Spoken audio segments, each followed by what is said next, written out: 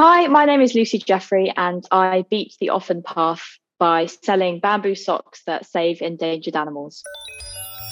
Welcome back to the Beat the Often Path podcast. I'm your host, Ross Palmer. Now, this show is a play on words of off the beaten path. I seek out people who have done wildly unusual things, often helping the planet and themselves in the process to help us see the bigger picture in our lives and careers and help give you inspiration and give you the knowledge that, yes, it is possible to do something radically different than what you've been told. My guest today is Lucy Jeffrey, founder of Bearkind. When the pandemic hit, Lucy did what any sane, rational, intelligent person would do. She quit her stable job and founded a bamboo sock company to help save animals around the world. No? Not everyone did that? You didn't do that? Huh. Well, Lucy Jeffrey did, and that's why she's not your typical person. In just a few years, her company saved hundreds of acres of rainforest, helped thousands of turtles, saved dozens of rhinos, and a whole lot more animals around the planet. She's been able to do an enormous amount of good while building a company that has changed her personal life for the better. She's proof that when everybody else zigs, maybe you should zoink. So, here's the fascinating tale of Lucy Jeffrey. Welcome to the show, Lucy. Thank you so much for being here. Very cool already. So I have to start out by saying that I have seen your impact report for the last year, and it's insane. Cool. Yeah, it's beautiful. And it's also really well designed. Who does all of your design work? My team, who are amazing. So it's all in-house. So Jess and Bushra, who started with me last year, one's a student and one had literally just graduated. So not too much experience in this sector, and have started with me and they've just smashed it. Yeah, the design, you're not the first person to say the design works good on it. It's beautiful. It's something that I could never do. I'm so in awe of those kinds of things because I don't have that skill at all, and I recognize it. I'm able to see it. I'm not able to do it. I would give anything to be able to just put together a PDF like that. But it looks very cool, and it touches on an interesting subject, which is that you have already, in a short amount of time, had a pretty sizable impact on the world and on animal preservation. So before we kind of deep dive into that side of your business, I'd love it if you could tell us who you are and what your mission is and how you came to be on this unusual path that you're on. Yeah, absolutely. I'm currently living in London, and my path is, left school, went to university, studied biology. I actually ended up joining HSBC, so a huge bank. I joined their graduate program after I left university. So pretty standard path to start with, school, uni, grad scheme, it seemed like the normal thing to do. Quite enjoyed it. It was fine, but it didn't kind of light any fires underneath me. I was with them for 4 years, doing various different roles. And it was in 2 years into that career that I started my company, Bearkind. So I started it whilst I was still at work, so handy to have the income whilst doing that. And the premise behind it was I wanted to start something that gave something back to the planet. So I started by selling various different kind of sustainable goods. So didn't start with the socks that I'm on now, but I had, reusable straws, recycled t-shirts, that kind of thing. And eventually landed on socks because I wanted to bring out a product that had this charity model. So the premise of the product is 10% of the profits from each pair of socks is donated to the animal on the sock. So every design is linked to a specific animal conservation charity. I've got a couple of rescue charities now as well, but most of them are conservation charities. So, I've got an orangutan sock and it donates to the Orangutan Foundation, same for turtles. And I've got a growing range now. I've gone down that path of socks and I'm focused on that. I kind of was working for HSBC for 2 years whilst running the company on the side. And then 2020 happened to everyone. And I actually shut the company down for a little bit during the pandemic just because of, at the time, my mum was actually doing my shipping for me. So my childhood bedroom was full of socks and boxes and all sorts. And so during lockdown in the UK, I shut it down because I didn't want her going to the post office. And then I did a bit of a Hail Mary for Christmas. I was like, right, I'm going to go for it. put some money into marketing. Just, it was a bit of a make or break moment for me. Like, I was like, if it doesn't work, then fine, I've got a career that I can focus on. And it started going really well again. It picked up, e-commerce was starting to boom again as people couldn't physically go to the shops, and they were also wanting to support independent businesses. And yeah, so I actually ended up quitting my job at the end of 2020. I think the pandemic helped with that, because it was a bit of, well, anything can happen. Look at the world right now. So if I don't take the leap now, will I ever? And I haven't looked back. Like, I've just done over a year full time on the business, and it's been amazing. Like, I've got a team of 5 now. And yeah, we're really growing it. You've seen the impact report. We had an amazing impact on the charities last year, growing sock range. It's been busy. That's so wonderful. Congratulations on that. Thank you. That's not a story that people are expecting, right? The pandemic hits and you pivot into something even better. You take the moment when everybody's panicking the most. Right. And there is perhaps some wisdom in that. Perhaps wisdom that when there are horrible moments, that there's always an opportunity. There's always something that somebody can do to capitalize. Whereas me, on the other hand, I just, watched Netflix and slowly destroyed myself. But you didn't do that. You did something far better. I did both. Oh, okay, you did both. Into the US office. Yeah. Oh, the US office. Right. Yeah. Yes. The one that. That's true. That's so funny. But that's fabulous that you have done that. So congratulations on making that shift. And what I love about this story is that a lot of times, and I think people get so overwhelmed, and I'm definitely this way. You get so overwhelmed at thinking about big sweeping change. There are things that you want to fix in the world, and you kind of feel like if I can't fix everything overnight, then I'm a failure or something like that. But it's very funny that something as small as a pair of socks and something as small as 10%, those things don't seem like much from the outside, almost insignificant, and yet from that, you have been able to have a pretty sizable impact. So if you wouldn't mind, could you sort of summarize the impact that you had in this last year? Yeah, and you're absolutely right. You go into it thinking, 10% isn't that much. It's just a pair of socks. And that might be if you buy one pair of socks, but then I'm looking at, everyone in the world, I want to buy my socks.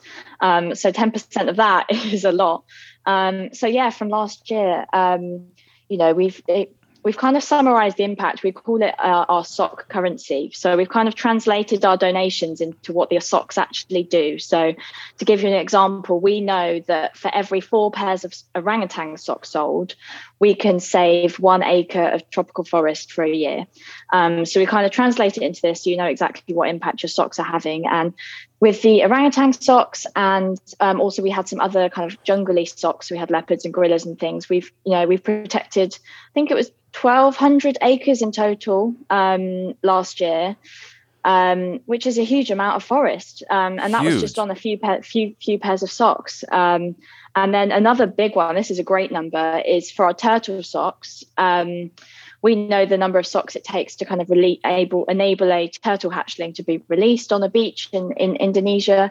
And we've allowed 4,300 baby turtles to kind of start their life, which is just ridiculous. That's madness. Yeah. So, and then there's just so many more animals out there.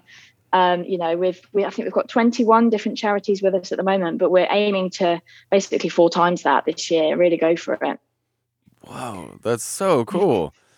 And when you said that you went all in on the marketing side, or you decided the make or break moment, what did you do in that moment? What did going all in mean?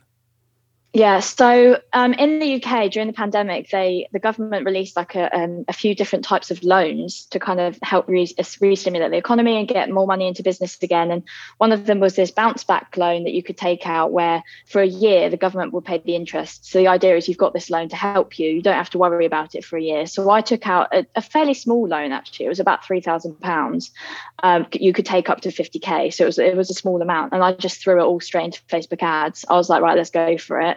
And we had one particular ad, and it was the orangutans actually, that just smashed it, did really, really well, like 10 times what we normally do.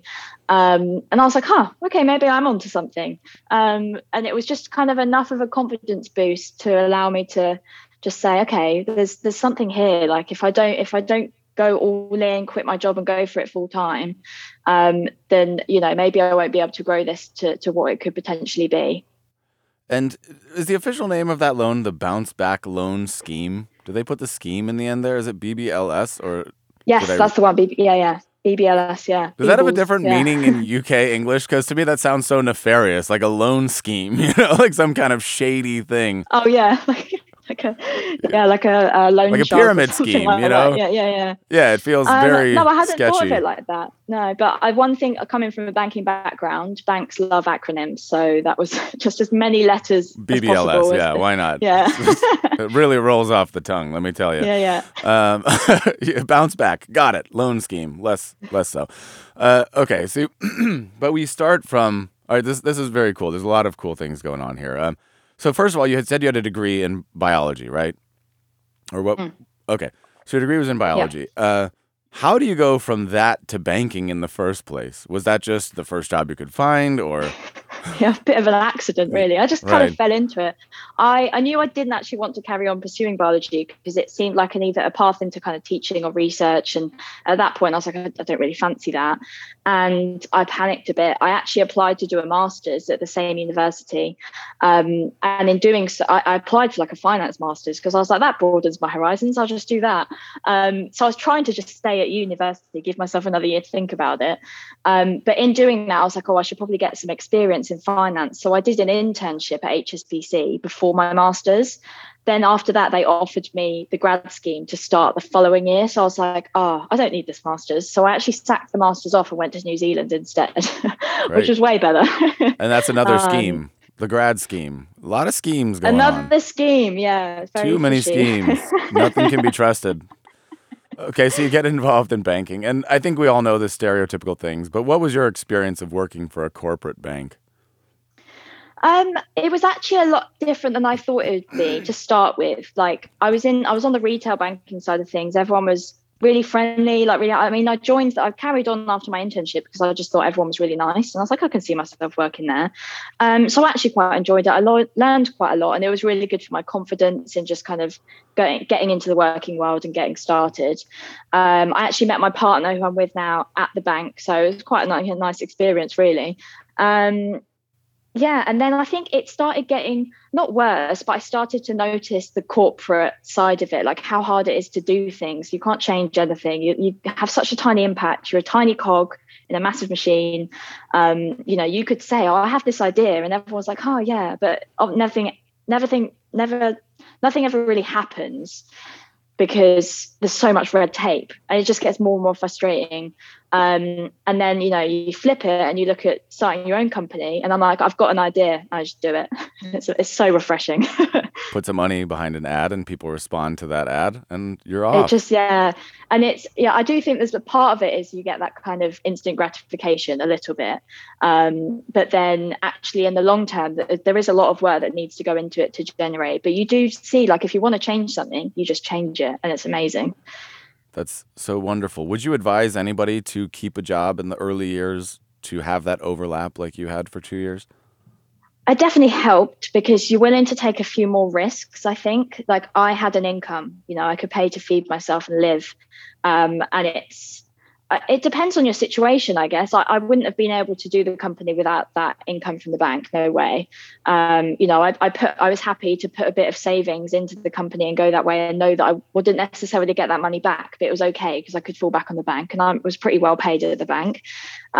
So yeah, I think it's a good way to go. The one thing I would say is there was an amazing difference when I left to how much I pushed the company forward when I was working on it full time. Like it seems obvious, but the amount of time and energy that I was then able to apply was just like tenfold. It was insane. And the business really did well from it. So there's only so far you can take it doing both. I think there's at some point you're going to have to take the jump unless doing both is just quite comfortable for you. Like if you really want to grow a business and take it like global, you're not going to be able to do both. Like there's going to come a bite point, I guess. Yep, that makes so much sense. And yeah, that seems like a great piece of advice for anybody who would be considering this. So you had this idea, you say, I want to create a company, I want to give back. I have a general notion that I like to help, I suppose, animals in general were your primary focus at that time. So you thought, I'm going to try a range of eco products. Now, where did you source these products? How did you come up with the products themselves? When I first started, so the reusable straws was my first product. And I got them from Alibaba actually, which is the Chinese like marketplace. So you can find all kinds of products on there. So it wasn't the most sustainable way to start, I have to admit. And I actually quickly changed from that. I started by drop shipping. So for people that don't know, that's where you have the products on your site, but you don't hold any stock. So as soon as someone orders, you actually then order directly from the supplier and they'll ship to the customer. So you don't hold any stock. It's quite low risk because, you only buy the product once someone has bought from you. It was bad for a few reasons. That had no control of the packaging, so there was loads of plastic. It took literally weeks to arrive. So I very quickly moved away from that model. As soon as I had like 1 or 2 people buy, I was like, great, I've got interest. I will invest in my own stock. So I have more control over the packaging. So I was like, right, cut out all the plastic. The shipping can be like a couple of days.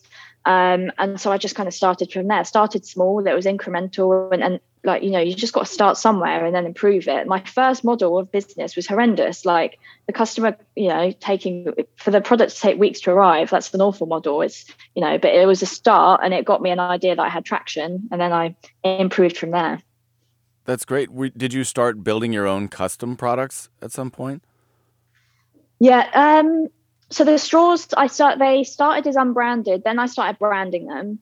And then the next products I went to were were recycled T-shirts and tote bags and things like that. So they were custom branded, but they were kind of already, you just go to a T-shirt supplier and say, this is the design I want.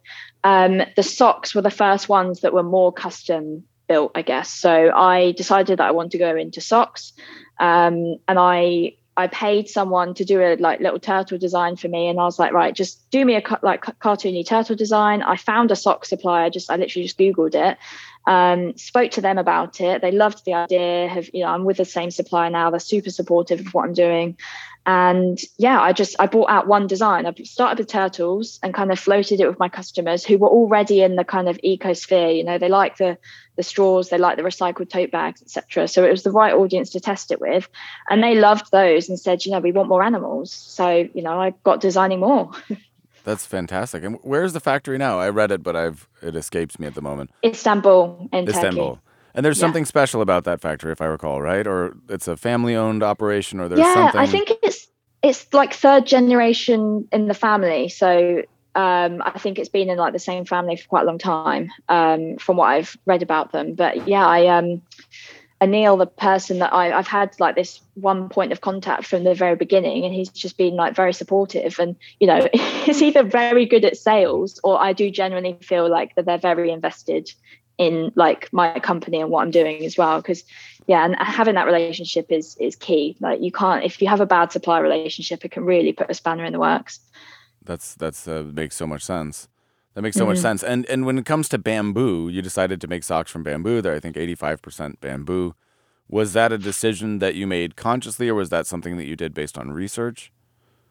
Yeah, a bit of both. It was starting to become quite a popular thing. A lot of people, were kind of backing bamboo socks and saying how good they are, because they have a lot of good qualities for feet. So it's things like thermoregulation. So they keep your feet warmer in winter and cooler in summer, and they're good at sweat wicking and things like that. So kind of a good environment to provide for your feet. And then bamboo itself is quite a sustainable source from the plant itself. It's very quick growing. They can chop it right down to the root without disturbing the roots. And then it just kind of keeps growing back. So a pretty sustainable source as well. So it was a bit of research, a bit of that. It just seemed to be popping up, and I guess I just jumped on the trend. Very cool. Yeah, it grows very fast. Have you heard that thing? It's kind of morbid, but I'll say it just because it popped into my head. Did you know that they used to torture people with bamboo, that they would literally slice a piece of bamboo at an angle and put it underneath somebody strapped down, and it grows so fast that it would grow through them? Can you imagine That's that? horrendous. I know, it's horrible. It's a horrible thing to say on my marketing. Yeah, but it was a bamboo grows so fast it can kill somebody painfully. I'm pretty sure that that's true. We have really taken a strong detour here. But bamboo, yes, it grows fast. That's the moral of that story. It grows fast, it's easy to replenish, and has great properties for making socks. So one of the most interesting things, so it's 4 pairs of socks that you sell. That can fund the protection of one acre of tropical forest for a whole year. So how does that actually work?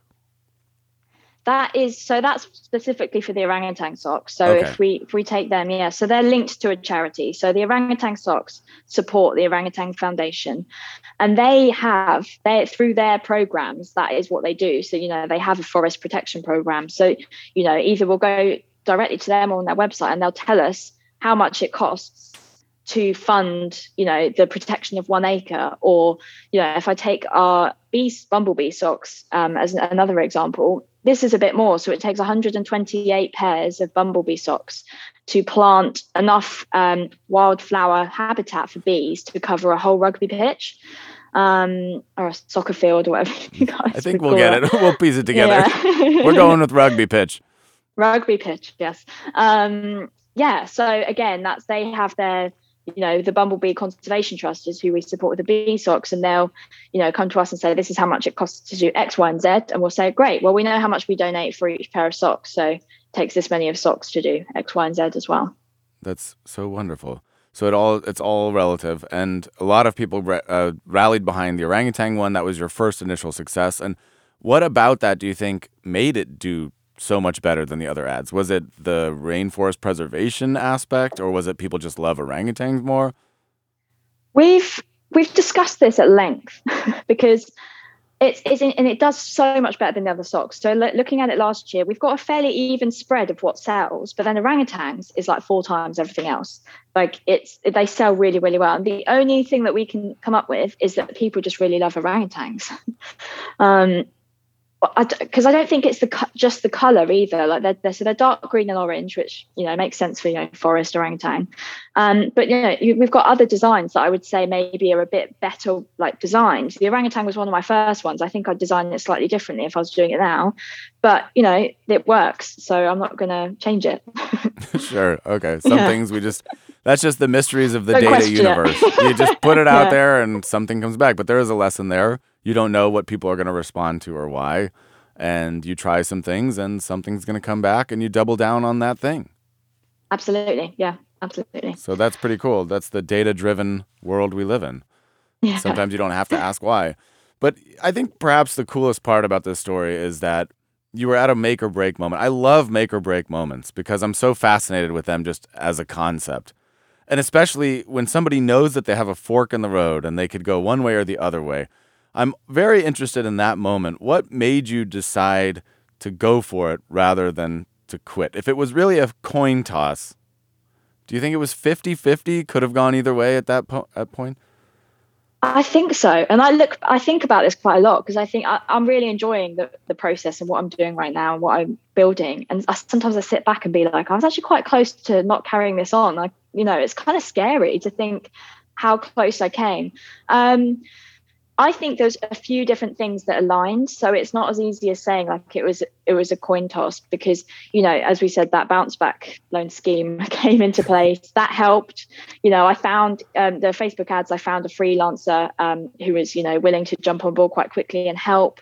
And then that particular ad did pretty well. So, yeah, it was a few things aligned to get me to that point, but the actual decision for me to quit happened very quickly. And I remember it well because it was my birthday at the end of November, so I'd taken the day off work, and I remember sitting down with my partner at breakfast, and I was literally just like, I just want to leave. I think I should. And he was like, you should do it, just leave.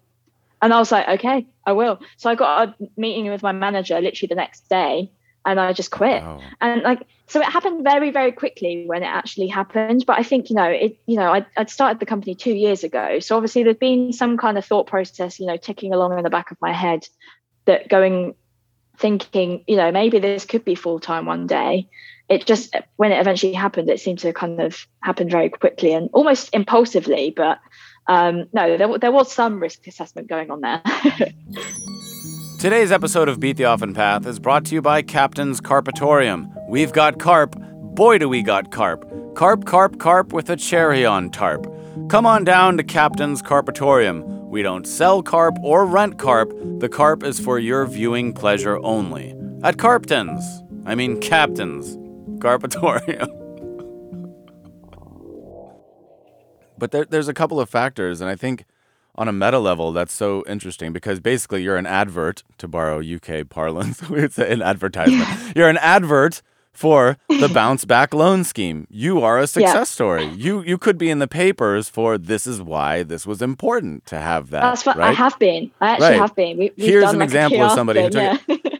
And the funny part about it is obviously it's country specific, but that's such a relatively small amount could make that difference. That's almost hilarious if you think about it. That £3,000 could be enough to make or break that difference in somebody's life, whether they go for it, save 1,000+ acres of rainforest or not, save 4,000 turtles or not. 3,000, that's nothing.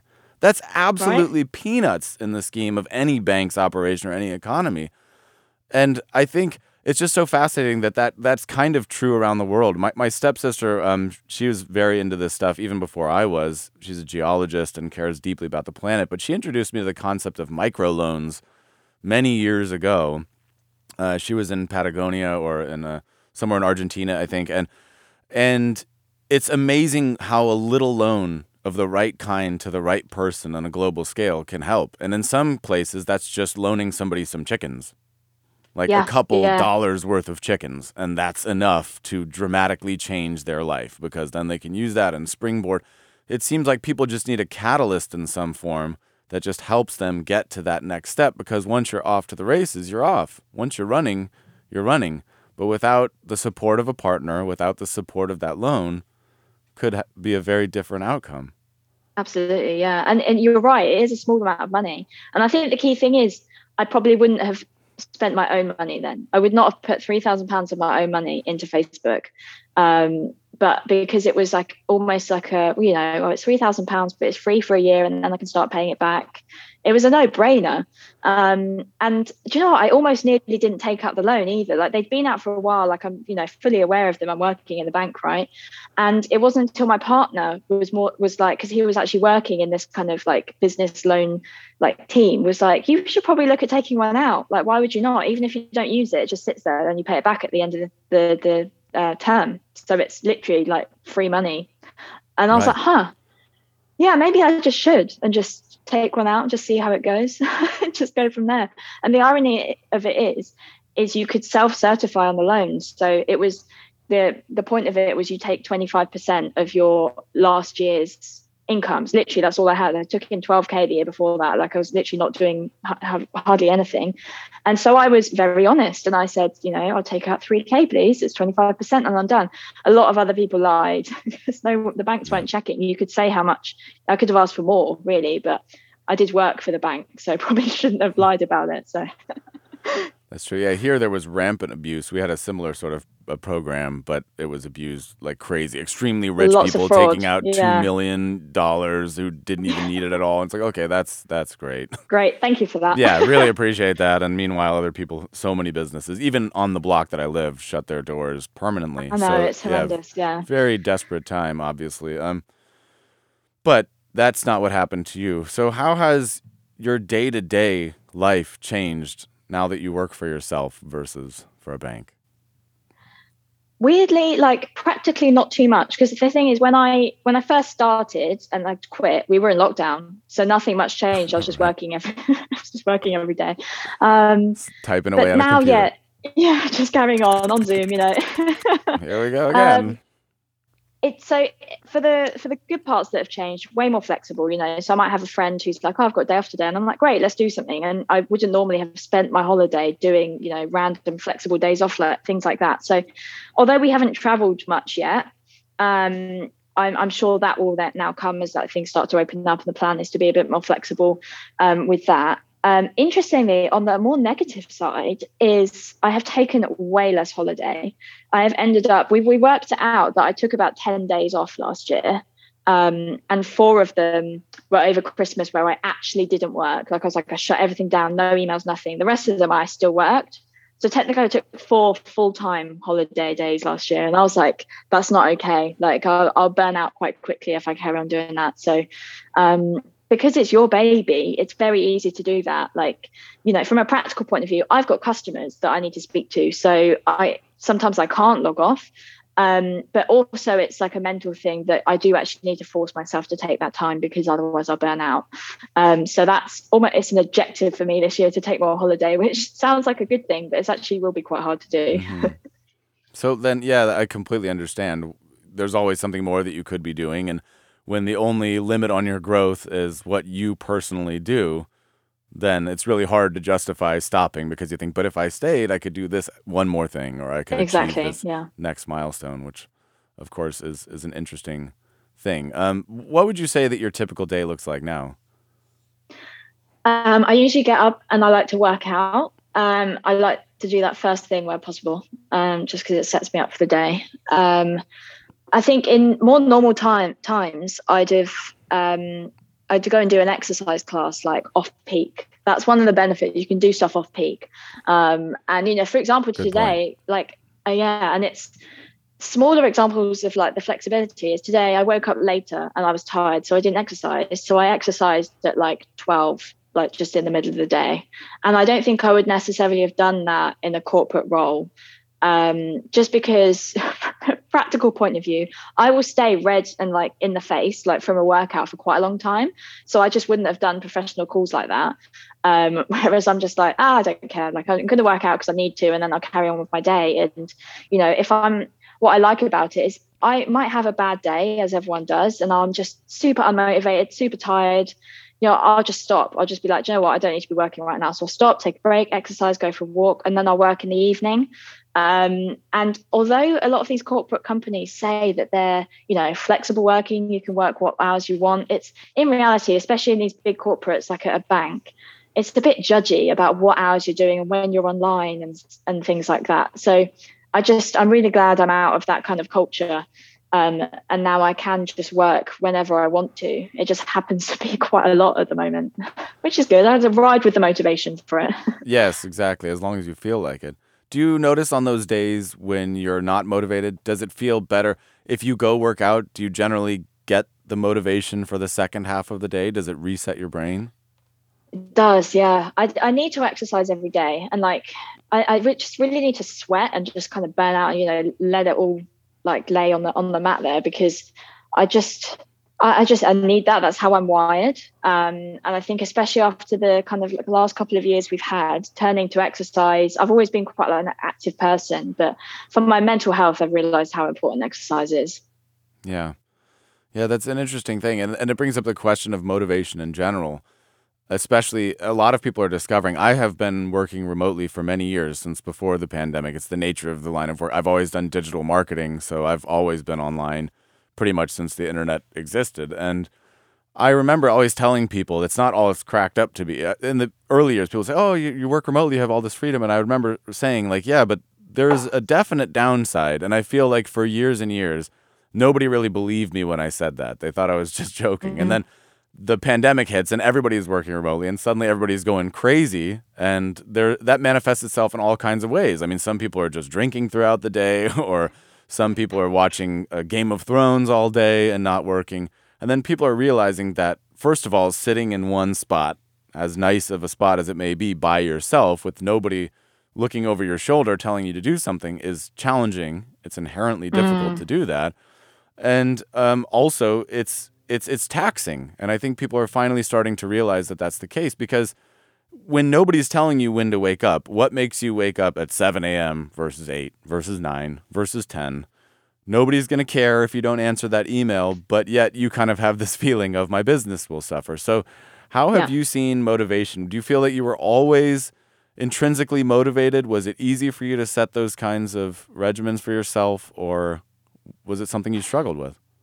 No, it was difficult, and I think anyone would find it difficult. But there's always going to be people with certain levels of self-discipline to kind of get through that, which I like to think I have. But it's definitely peaks and troughs. Right. Yeah. Like I've got so far, right? But there's absolute peaks and troughs. So when I first quit, I was on like an absolute high. Like I hit the ground running and I was buzzing for and I burnt out quite quickly. Like it took about a month and I was like, wow, I've hit a wall. And then I was like, what have I done?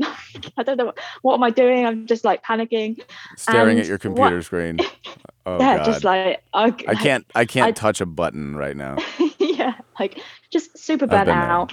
So and I started to realize a couple of things. So one, taking a break, key.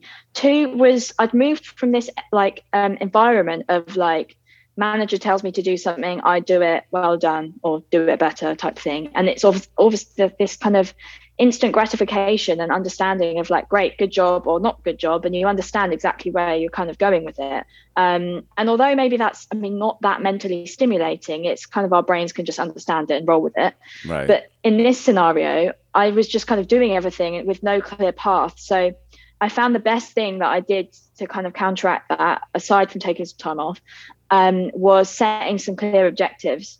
So kind of really sitting down and being like, well, where do I actually want to take this company and how am I going to get there? And then setting some quarterly objectives of what I actually want to achieve and then reviewing that. And just having that kind of structure in place allowed me to kind of work on it and be like, okay, well, I've actually ticked that off today and I know where I'm moving. You've got kind of like a ballpark of where you actually should be because you are the only one that is setting that kind of measure for yourself. So as soon as I'd done that, I'd say I've actually been on a much better path with the motivation since then. But clearly still not taking enough time off work. I think that's going to be the next thing that I need to kind of force myself to do. Well, what might be an example of one of those early benchmarks that you set in the early days? I wonder if I have them. I actually have them, some of them still posted on my radiator. So if I look at so quarter two, so this would have been quarter two 2021. Yeah. So it looks like I was aiming for 29k revenue. So that gives you an example of like a high level objective. So I've just said I want to aim for this revenue, but then under that I will start putting into place like, well, how do I get to that revenue? So it might be I want to contact 10 wholesalers a day. I want to put out one ad to hire someone, that kind of thing. So you kind of set those high level objectives and then it's actually right, well, how am I going to get there? And I kind of put them into pillars. So I've got marketing objectives, I've got people hiring, I've got logistics, supplier, sustainability and all that kind of thing. And it was setting it out. And I do think part of this has come from like my banking days where everything is like bucketed and there's governance and risk for everything. So some good like organizational features have come from the corporate world and I've taken them through. But it's interesting. I haven't actually looked at that in a while, but it's just nice to even just look back on it and reflect on how different my objectives are for this year compared to last year. Yeah. Well, along those lines, what has changed? What has changed in your objectives from this year to last year? We're just kind of like, we're just going much higher. So if I'm looking at 29k revenue for Q2 last year, our objective this year for revenue is £1 million. Which which I got to get the golf clap in there. Beautiful. I love it. So, and we had a very good Christmas last year, which helped us kind of realize, okay, well, Christmas was like 50% of our revenue for the whole year. And I was like, okay, well, we really are onto something. Yeah. Stuff especially you're stocking socks. with stockings, right? Yeah. So, yeah, and actually, this is the first time I've like spoken publicly about it. Like our team know our objectives. I've told my mum, but I haven't, I guess, said to anyone, we're going for 1 million. It sounds quite like big, but yeah, I'm excited. Achievable. But how fast things change. How fast things change. It's mad, isn't it? It's mad. I mean, 2018, doing this on the side, folks, 2 years, pandemic hits. It's just silly. It's silly how quickly our whole reality can change when we latch on to that one right thing. And it's also silly how fragile the seedling of a great idea is when you first plant it. Two things that I'm taking away from this already. Right, exactly. So fragile in the beginning, but then once it starts growing, it's growing. It's amazing. And I think going back to the motivation thing, to what degree are you motivated on a daily basis? 7 a.m. or you really don't feel like putting in the work? Are you motivated by the other objective, that if I do this, I'm going to help save the rainforest, I'm going to save some turtles, I'm going to save some penguins, I'm going to save some rhinoceri? To what degree does that help you keep going? I think it's obviously always there, and I think about it as the bigger picture of the company. But on a daily basis, like I don't think I necessarily have the connect with I wake up and go, I will save X amount of orangutans today. I think maybe if I, actually worked in the field with them, that would be more motivating. Right. But for me, it's more like I get up and I'm like, I'm going to be successful in business today and I'm going to do that. But our overarching objective is to save more animals. And we do that by selling more socks. I think because I'm enjoying the process and how exciting it is working for myself, that's what motivates me at the moment. Well, I wonder if that'll change as I kind of go through the business journey.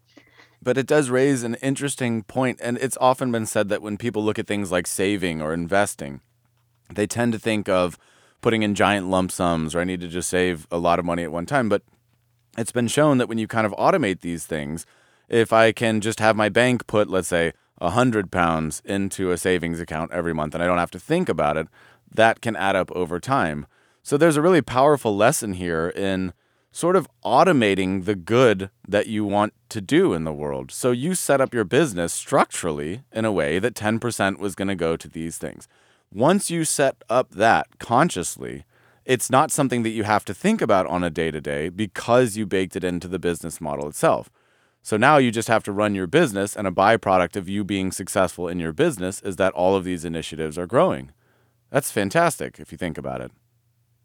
I love that. I've never thought about it like that before. That's really interesting. And I think you're completely right. Yeah, because, we come together, the team will come together and we'll discuss what's going on. And we're not sitting there being like, well, we've saved this amount of penguins and this. We're kind of into the detail of like what's happening, what our priorities are. And, we are running a business. But you're right. The impact report we discussed at the start was such an amazing process we went through, because that is when we actually took the time to be like, this is the impact we have. And it was quite an emotional journey, that one, because you're like, wow, like you actually take the time to sit down and look at your impact.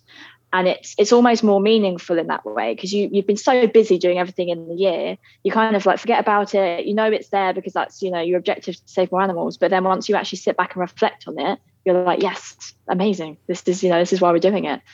That's wonderful. And there's such a powerful lesson about setting your thing up in the right way and with the right intentions at the outset.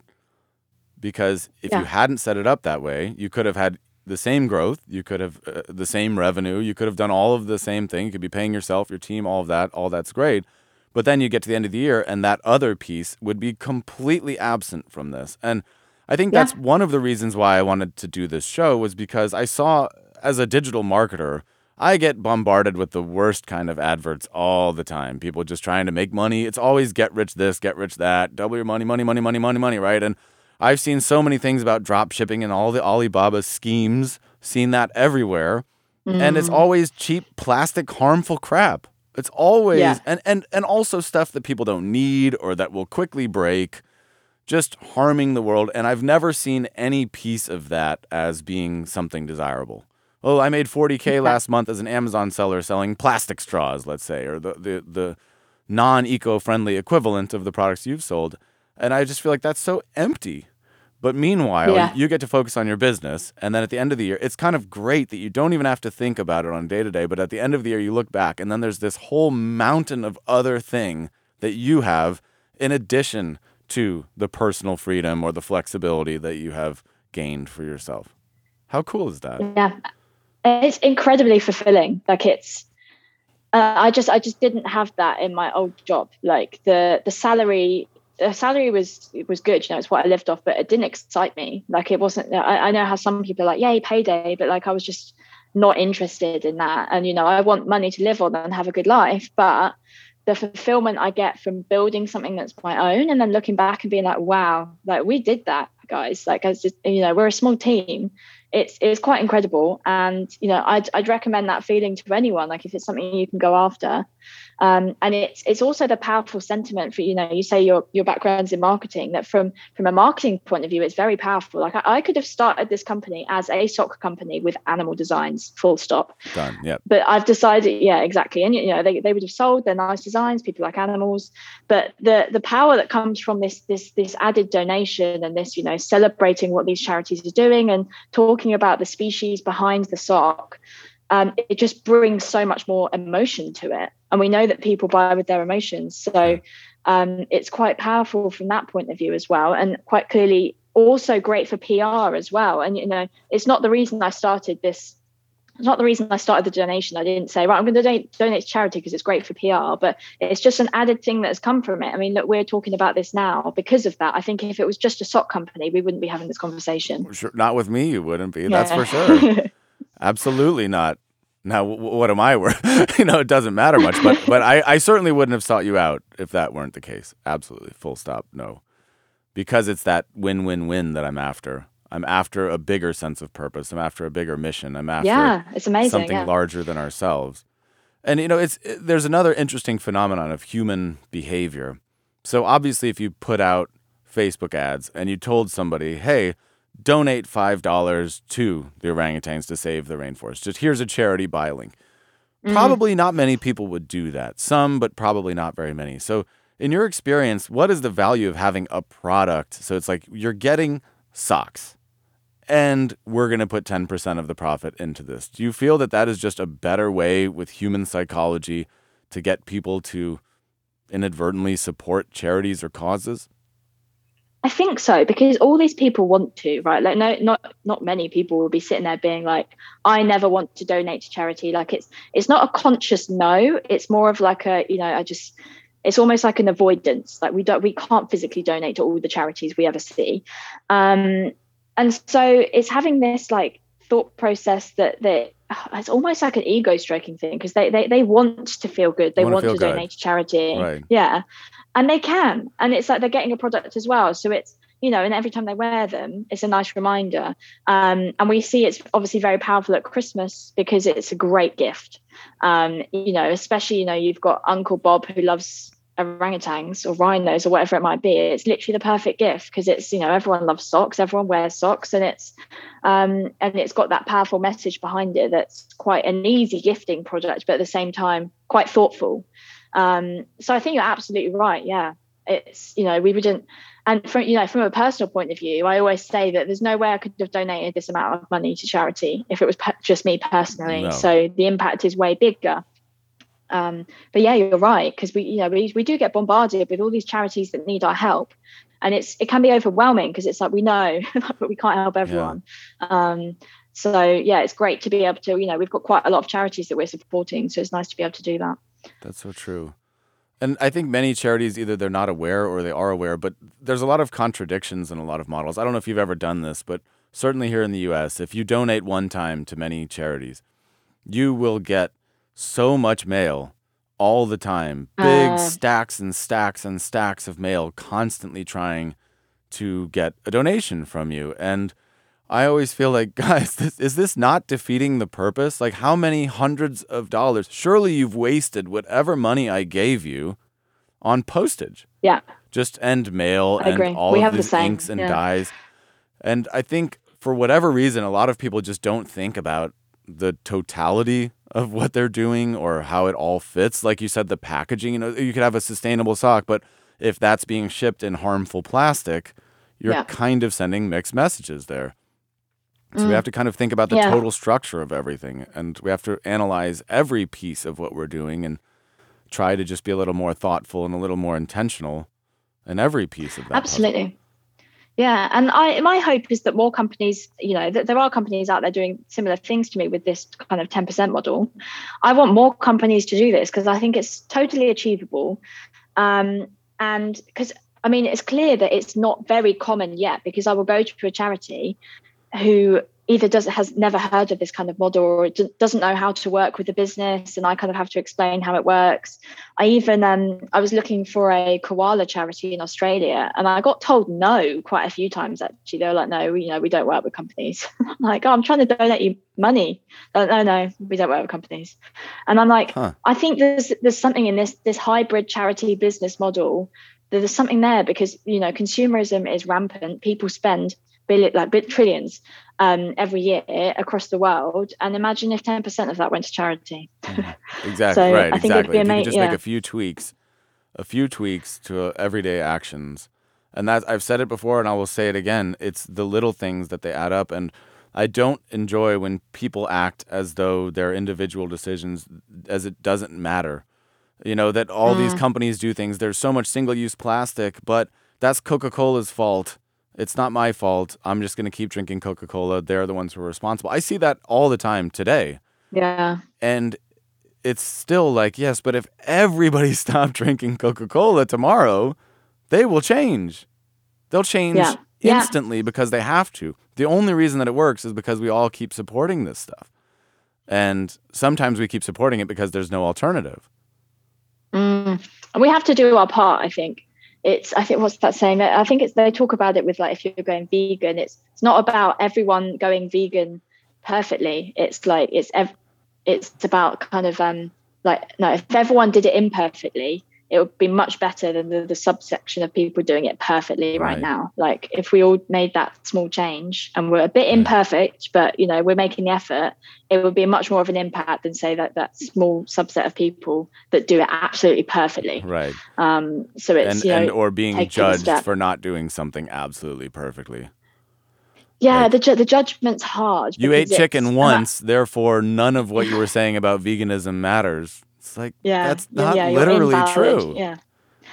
Yeah. That's the internet, true. Right? Right. People are horrible.